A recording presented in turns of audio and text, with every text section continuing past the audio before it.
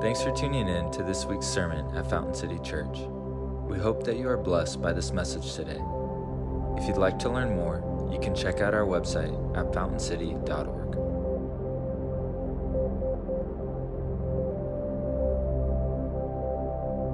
All right, turn in your Bibles to Mark 8, verses 1 through 21. We're going to do something, if you're new to our church, this is going to feel like we're just picking up in the middle of a gospel and we started this either last year or the year before. I can't remember. I was honestly trying. But 2020, right? I don't know what happened last year, so we're just catching up. We started in the Gospel of Mark last year, and one of the things that we've been talking about as a church family, even at the beginning of this year, was how we want to be people who are rooted in the Scriptures. And this is incredibly important because right now it is very easy to look out and to see Jesus and the gospel and the Bible being appropriated to mean whatever we want it to mean. Are you with me? It is very easy to simply take what we hear about Jesus or what we like about Jesus and add it to all the other things and kind of recruit Jesus for our newest movement. And in the midst of that, there is this moment in Judges where the angel of Bochim says, I'm not for you and I'm not for them. I'm doing my own thing. Come aboard. And Jesus actually wants to teach us what it means to be a part of his kingdom in the midst of everyone else trying to make Jesus a part of theirs. And it is incredibly important for us as people of God that we are rooted in the Scriptures and that our lives and our spirituality is formed not by ideologies of the world, but by the kingdom of God and its King. And Jesus has a lot to say about who he is. And so we're going to dive into that. Mark chapter 8. This is where we stopped a year and a half ago, whenever that was.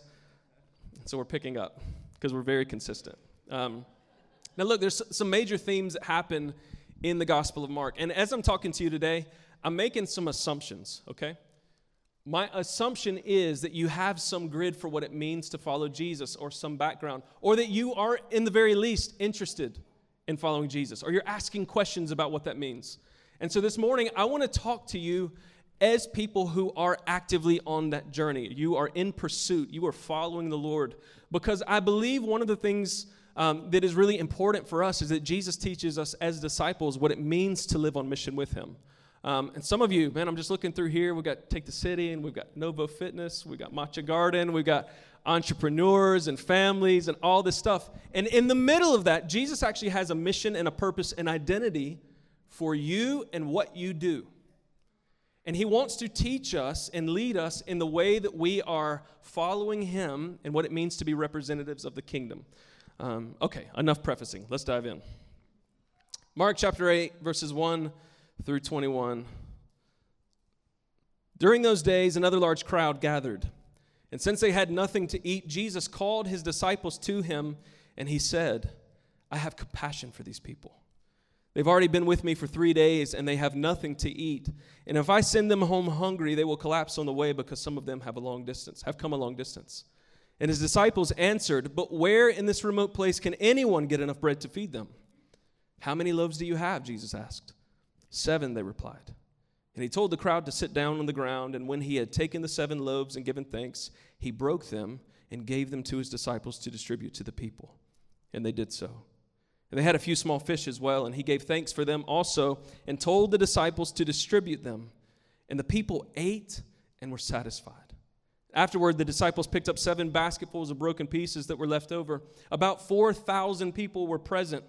And after he had sent them away, he got into the boat with his disciples, and he went to the region of Dalmanutha.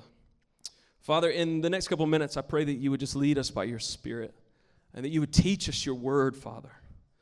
Lord, you said that the teaching of the word, that gift set, Lord, that it was a part of us becoming mature and being equipped to works of service.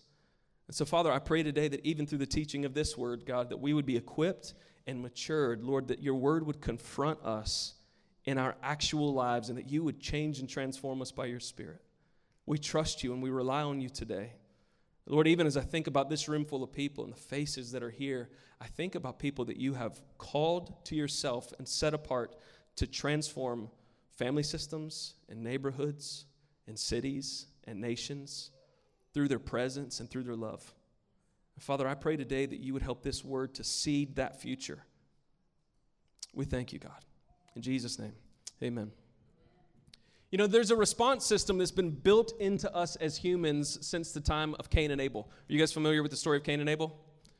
There's a response system that's built inside of us ever since then. Genesis chapter 4 tells us that when God confronts Cain with the case of his missing brother Abel, who, if you know the story, Cain had murdered. He left Abel for dead. God confronts him and he says, Cain, where is Abel? And Abel's response is really telling. Am I my brother's keeper? In Luke chapter 10, verse 25 through 29, an expert of the law equally comes to Jesus and he says, Master, what must I do to inherit eternal life? And Jesus' response is clear and simple. Not easy, but simple. Love the Lord your God with all your heart, and your mind, and your strength, and love your neighbor as yourself. And the lawyer, being what a lawyer is, he sidesteps the question and he says, but Jesus, who's my neighbor? Right? Same story, two different men, two different occasions. And both men pose the exact same question. What do I have to do with other people's issues? What is it, God, that you actually require of me when it comes to the pain and the suffering and the hurt of people out there? Aren't you just about me knowing you better, just me and you, Jesus? And he says, no. No, that's not what I'm about. Jesus' answers to those questions are really plain. Am I my brother's keeper? Yes. Ooh. Who is my neighbor? Even your enemy who is suffering and in need is your neighbor. Parable of the Good Samaritan.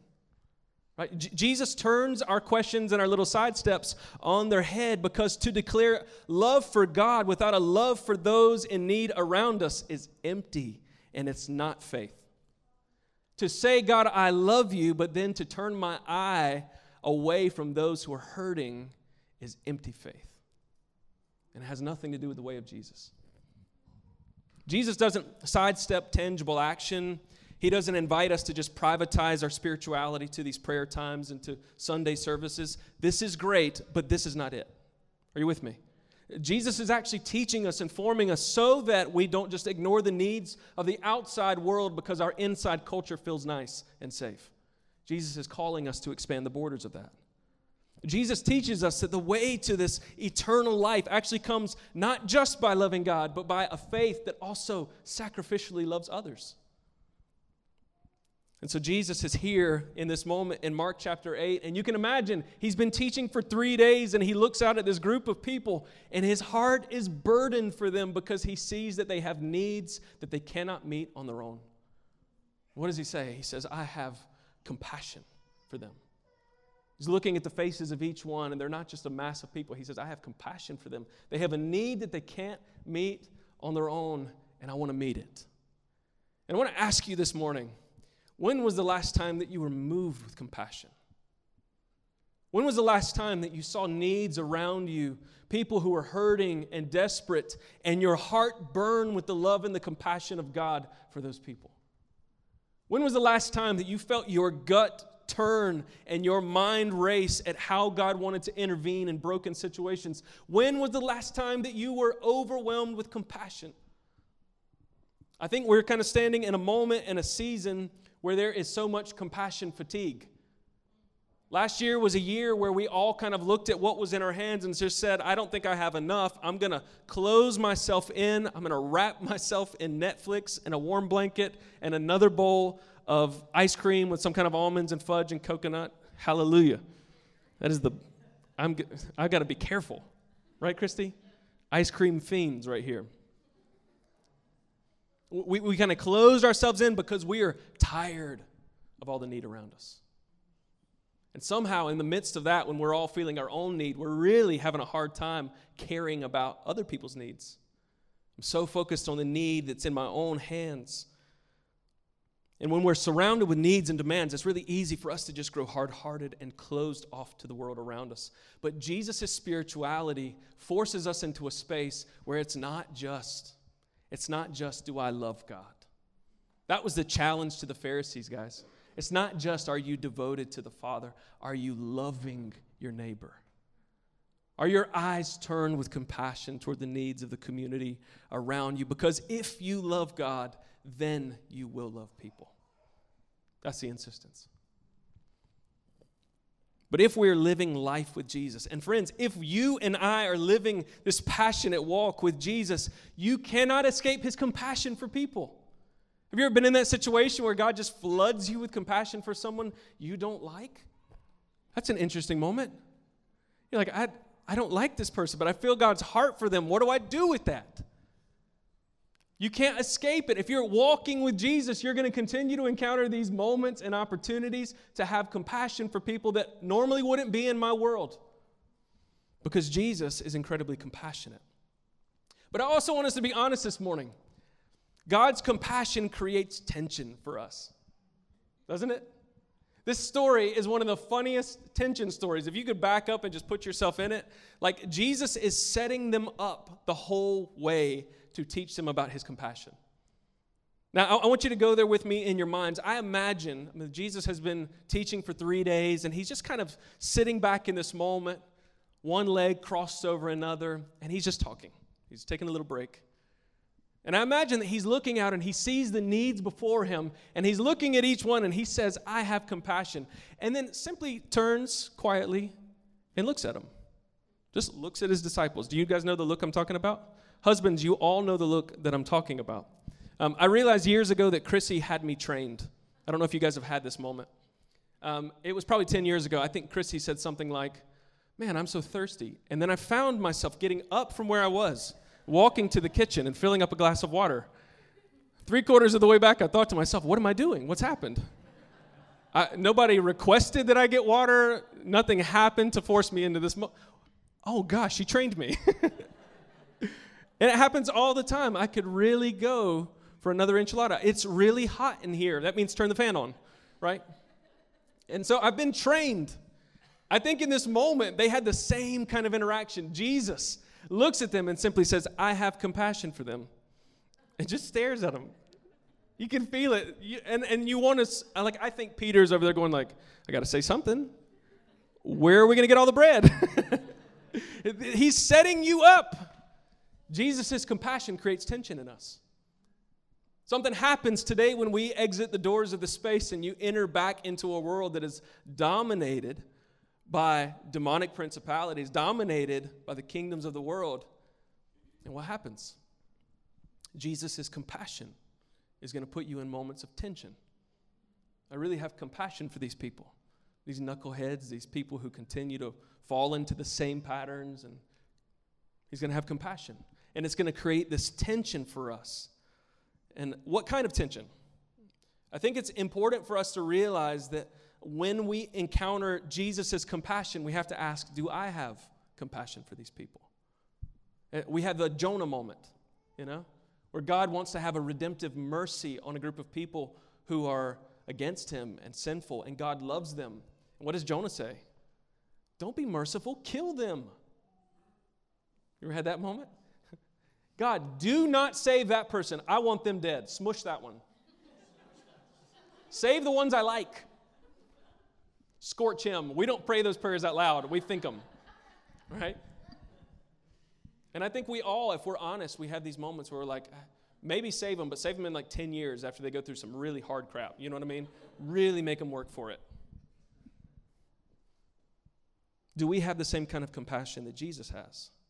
In Mark 6, we actually see the exact same miracle happen. Now, this is really funny because the disciples are acting like this is a brand new situation. And if you're reading the Gospels for the first time or you're a new Christ follower, you might read Mark 6 and then Mark 8 and think like, did Mark have a moment? Did he have a moment where he just kind of forgot? This is a blip on the radar and he just recreated the story with different numbers? No, they're just that hard-headed. They're just that dumb. Jesus has to do the exact same thing twice for them to get the point.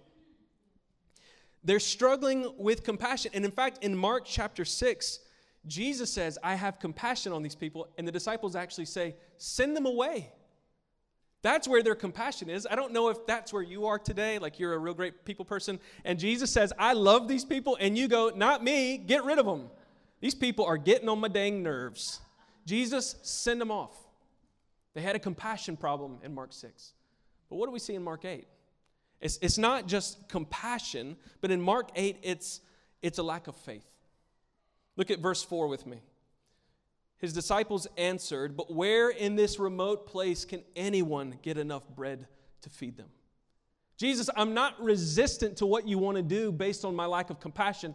I see that they're hungry. I have a heart to meet their need. My problem is that I don't see what you see. My problem is that when faced with your compassion, I quickly move into what I lack in order to fulfill the need. Anybody else? Lord, I see the need. I see what you want to do in Columbus and in Phoenix City. I see how you want to encourage and you want to break down walls. I see what you want to do in justice systems, and I see it, but I don't have what I need to fix this thing. You can almost hear them saying, your compassion is putting us in a very awkward position. We don't have what we need to fix this. And friends, that is really the point. You do not. No, you don't. You don't have it, and that's just it, because the kingdom of God doesn't rely on simply your material resources and what's in your pocket. It relies on faith. Jesus is coaching and training his guys to live and to look in a way that relies on faith and trusting him instead of just trusting only what I have. Now, that doesn't mean that we don't use what we have, and we'll get to that. It simply means that in order for us to live not in the kingdoms of this world, but in the kingdom of our God, we live rooted in what we cannot see but know to be true. That Jesus will provide everything that is needed when he calls us to something.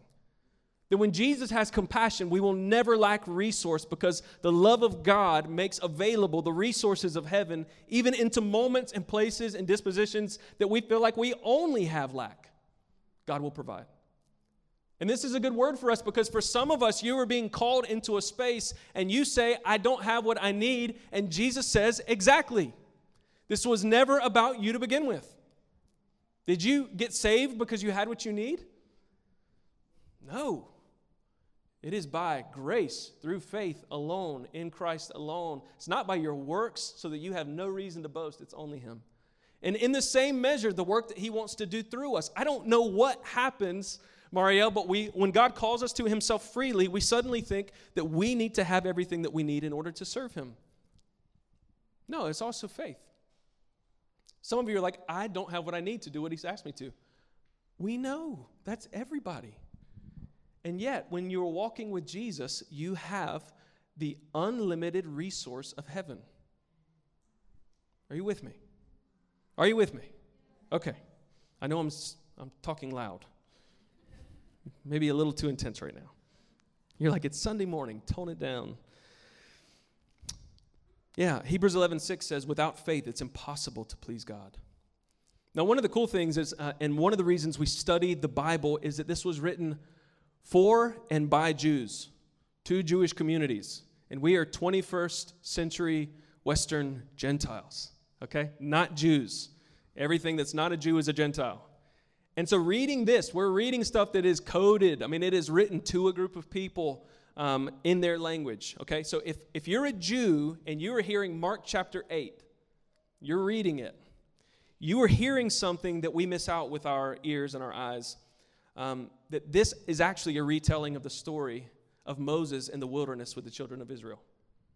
So they're hearing Jesus is out here wanting to feed people who are hungry, and what they hear is not just that he's Jesus. They're hearing, oh, this is a Jesus who actually comes and feeds more than just our mouths. He feeds our souls. This is God actually accomplishing everything he meant through the nation of Israel, but doing it through the person of Jesus. And they know that. You don't have to tell them. They hear the same exact story. Now, let me give you a little proof. The Greek word for the words remote place in verse 4, if you have that in your Bible, or desolate place, it may say, that is the exact same word for wilderness, eremos. It's as though you are hearing them say, where in the wilderness can we find enough bread to feed these people? It's exactly what you hear in the book of Exodus when the people cry out and say, did you drag us out here to starve to death, Moses? We were better in Egypt. And he's retelling the story. Jesus is telling to a group of 4,000, I am the bread of life that was prophesied long ago. What the psalmist wrote, that he gave you bread for your mouths to eat, but manna, the bread of life from heaven, I am he. Not just in a tangible moment, but also he is indicating to them, everything you long for is here. And they know it. And they hear it and they sense it. Mark chapter 8, verse 5. Let's continue to read. Listen to what he asks. And I just think we should ask the question, how patient is Jesus? Again, he's already done this with his people. We just did this. That's what I feel like Jesus is probably thinking in his head. How many loaves do you guys have, Jesus asked. 7, they replied. Notice, Jesus could have actually commanded bread to come from heaven, but he doesn't. Think about it. He's indicating a story that they all know, that just like Moses in the wilderness and God calls manna from heaven, Jesus can equally say, be fed in my name. You know what I mean? Like bread from heaven.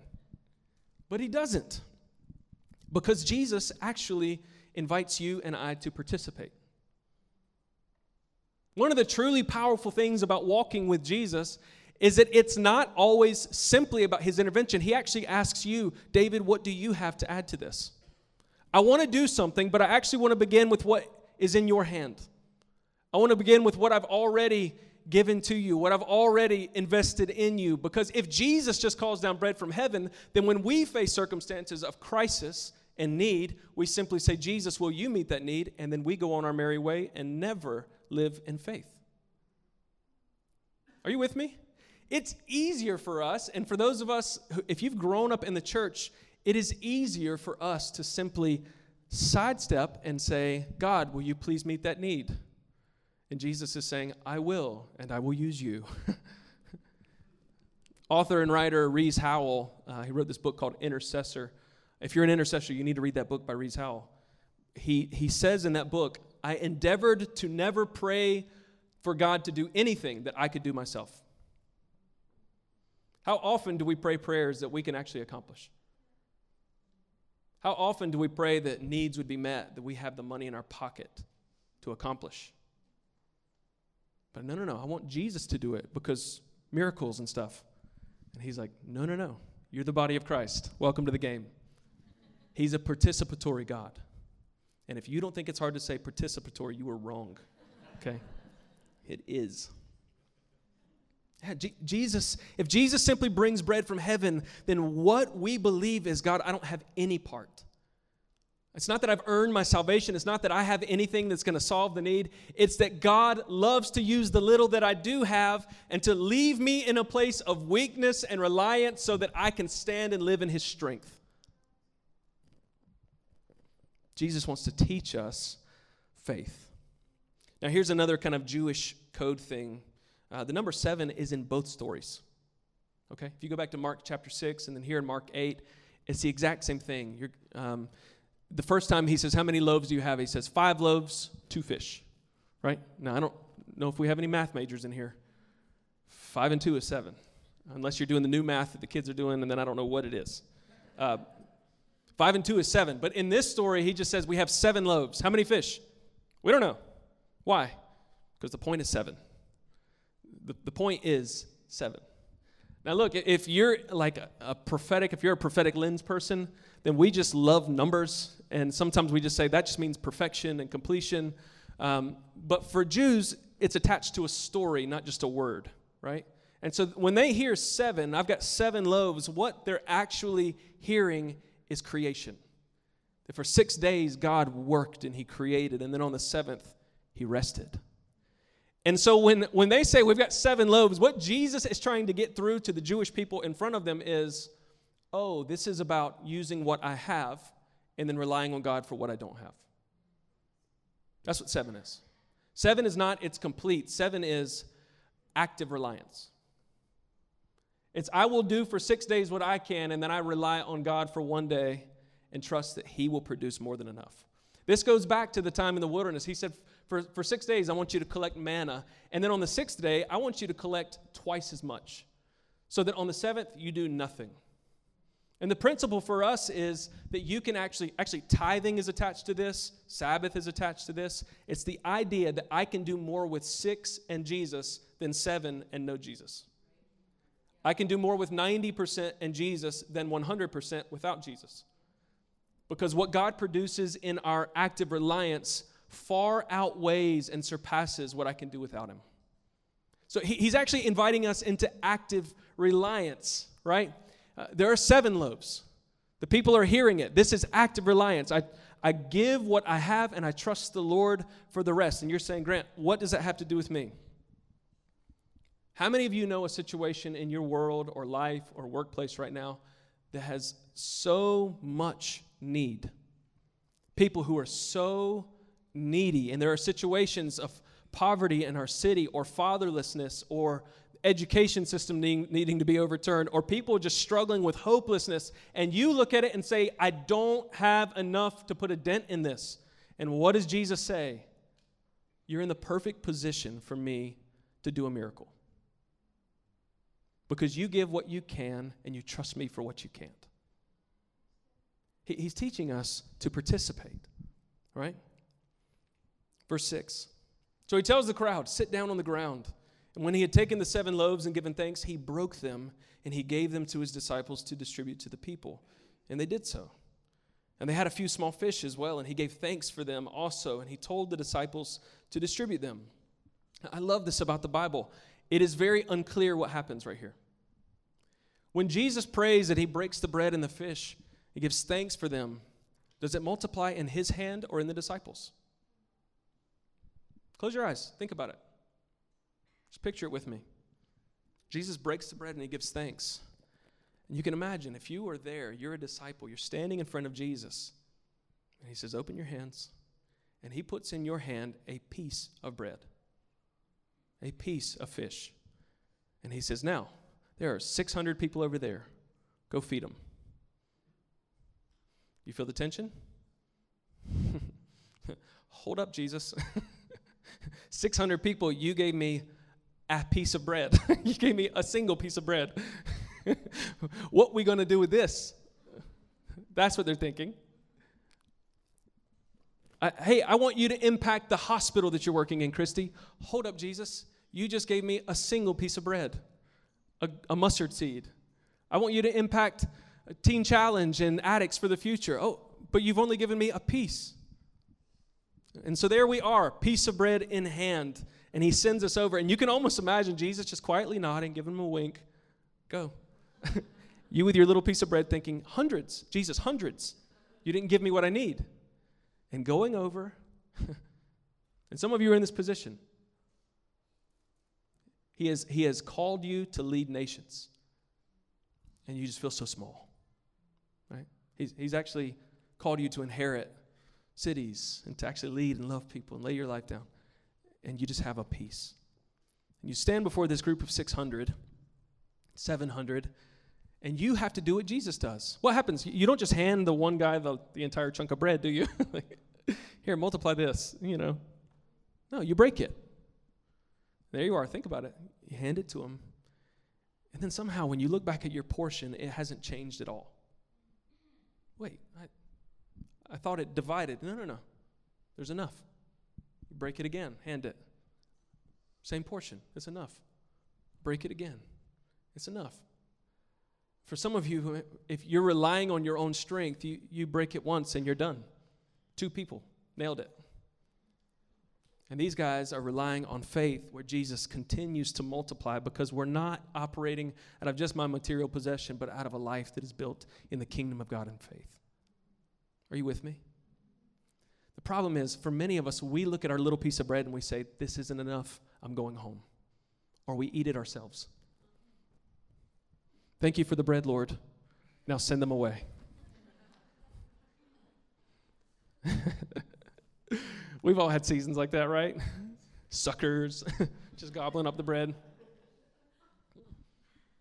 But somehow, if I put my faith and my reliance on Jesus, that the little bit that he has given me, when I break it and allow it to be used to love and to meet the needs of others, he will continue to multiply it. Can you imagine the look on their faces the first time that the portion didn't change? Some of you have had this experience. You gave to people generously and radically, and somehow God added it back more than you had. You think, how does this work? Sometimes we give of ourselves, our energies, our affections, our passion, and somehow God fills us up with more. More. So God is reawakening our compassion. He's reawakening this 7 principle, this Sabbath principle, that if I entrust the little that I do have, that God will actually meet the need that I don't have. And that is the first step of being a part of the kingdom. But when you're with Jesus, you're operating out of his resource and abundance, not your own. But you have to be faithful to use what he has given to you. Because if you don't, nothing multiplies. Are you with me? All right. I have no idea where I'm at. This is terrible. Okay. Here's what's important for us. It is overwhelming sometimes to look at the need and to see the small bit that's in our hand and think, there's nothing I can do with this. You know, so it's the parable of the servant with the talents. He says, I've got one. I'm going to go bury it because this is embarrassing. There's no way this is going to go anywhere. And he says, you are a wicked and lazy servant. I always multiply. He actually expects that you will use the thing that he's put into your life. And in this situation, remember, it's not just a talent or a resource. This is not just about money and meeting needs. It is about the bread of heaven, the impact of Jesus on my life, that I will pour it out into other people. You say, I don't have a lot. I've just got a little bit of faith. I'm struggling to make sense of it. Well, use it. Give it. Bless other people with it. And for goodness sake, if they're hungry, give them food as well. You with me? Don't just give them food and no gospel. Don't give them just gospel and then ignore the need under your feet. Man, the gospel is good news, especially around a dinner table with bread and ice cream. Yeah. Don't be deterred by the little bit that you have. So let me just ask you, what does your hand of bread, your handful of bread look like? What is it that Jesus has just dropped into your hand? The little bit that you just think, oh, I'm not sure that this is much of anything. And Jesus saying, hey, I want to use that. Little fish, little bread. I'd like to multiply that and multiply my kingdom through that. What is it? You got dream in your heart, passion and vision. You got a business that you're running. You have a family as a resource in God's hand. What is it that God has put into your hand? Because he always multiplies what we're willing to give to him. In verse 8, and I'm going to close here, it says the people ate and they were satisfied.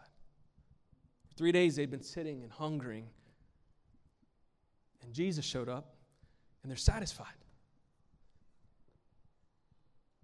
What would it be like for us as a community, as a church family, as part of the church in Columbus, if we were to live our lives so that others find satisfaction in Jesus? They ate and they were satisfied. And the passage actually says, and afterward the disciples picked up 7 basketfuls of broken pieces that were left over. They started with 7 loaves. They ended with 7 basketfuls of loaves. Are you with me? Come on. And you thought you just had a little piece of bread. This is what Jesus is inviting us into. I want to close with this thought. There are 2 groups in this story that I think all of us identify with. And I actually think that all of us are both groups. The first group is this crowd of people who has just been with Jesus, pursuing Jesus, but they have so many needs. And they are desperately in need of compassion. And for some of you, you find yourself in that crowd. You can find your face there. You see that you are in need of compassion. Some of you this morning, you have very specific needs, physical and mental and emotional, job needs and home needs and family needs. And Jesus looks at you not with judgment, not to straight arm you or stiff arm you, but he looks at you with compassion. They need bread. What does Jesus give them? Bread. He doesn't just say, your sins are forgiven, go and be well. Bread. Some of you are here this morning, and man, you are sucking wind, and you're struggling. And Jesus looks at you, and he's not like, I'm going to just teach you to be better at discipleship today. No, he wants to actually meet you where you're at. And he has compassion on you. And some of you, your testimony is just that. You saw Jesus show up for you in your life where you needed him. He responded. And every single one of us has been there, and every single one of us will be there again, where we desperately are in need of the compassion of Jesus to meet some need in our lives. Listen to what he says in John 6:48. He says, I am the bread of life. I'm the only one that can satisfy. I'm the bread of life. Your ancestors ate the manna in the wilderness, yet they died. But here is the bread that comes down from heaven, which anyone can eat and not die. I am the living bread that came down from heaven, and whoever eats this bread will live forever, because this bread is my flesh, which I will give for the life of the world. He says, I'm the answer. I'm the answer. And some of you today, the call that I feel from the Lord is simply this, that you have this need and he has compassion. And he wants to meet your need. And so we're going to have a time of prayer at the end. And I just want to encourage you. Will you just pray, partner up with some people who can agree with you that the compassion of Jesus will actually give an answer to that need that's in your life. And you can trust him with it. The second group is the disciples. You know, it's one thing to live life always waiting for the compassion of Jesus for us, right? Gobbling up the bread in our hand. But I wonder, there are some of you who are in here who you've been on the receiving end of his compassion, and Jesus is actually saying, hey, I actually want to invite you to participate with me. Not just receive, I actually want you to be on the breaking end of things. I want you to start viewing your life as a resource in my hand to impact people and communities and generations. How do I do that? You simply trust that everything God has given to you, he has given to you with purpose to bring other people in. Are you with me? Guys, there's so much purpose and passion in this room. When I look around, I see people who are so driven to create and to be with God and to walk with him. Friends, listen to me. It is never for us to just simply consume on our own. It is bread in our hand, and that bread is meant to be broken. And you will not grow hungry, and you will not go hungry, and your family will not miss out if you learn to break and to multiply with Jesus. He's calling you to be a resource. He's calling you to participate. There is nothing sweeter. I have received the answer to my faith. I have received Jesus' compassion more times than I can count. Have you? You know those moments where Jesus shows up and he fulfills what you needed. That is incredibly overwhelming. But you know what's more overwhelming? It's being in the hands that break it and watch him do it. Man, I cannot tell you. I am in ministry because of that. Because there is nothing like being on the front lines of watching when Jesus multiplies something in your hand.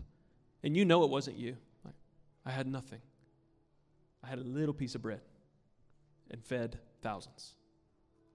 There is nothing.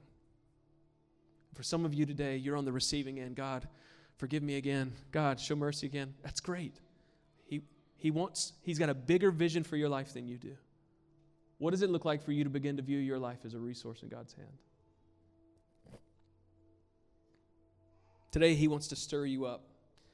Who is he leading you to have compassion for? Will you just close your eyes for a second? Father, we just turn our hearts and our affections to you right now, Lord. And God, I see myself in both groups. I see myself in need, in desperate need of your compassion, in desperate need of your mercy. Lord, I also feel that invitation, God, that my life, my energy, and the things that I love, all of it is a resource in your hand. That you bless it and you break it. You allow the things that are dear to me to become a resource for heaven. Lord, I pray today that you would begin to give urgency in our hearts for people who need your hand. They need your miraculous power. And you're inviting us, God, to step in and to be the solution to those issues. Lord, forgive us where we have prayed empty prayers for you to do things where we just didn't care.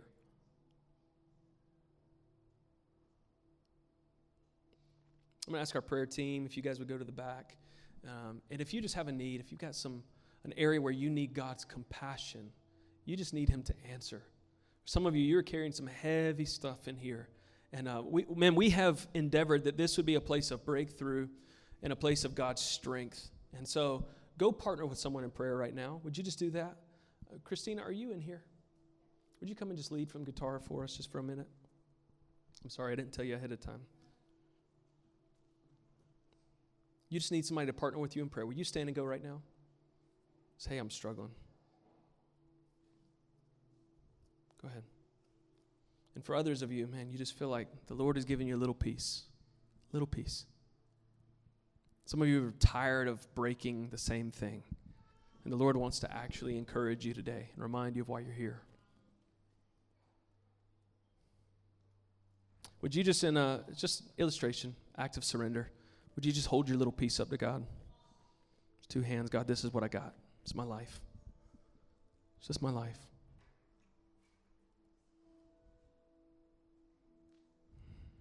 Thank you, Holy Spirit. Just open your hands to Him. Assume a posture of generosity.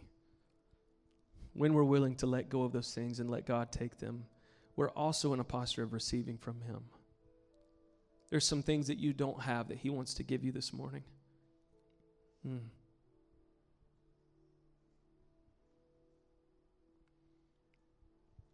Some of you in here are bold enough to say and pray this morning, Holy Spirit, whatever you want to give me, I want to receive. Father, whatever you want to give today, we want to receive.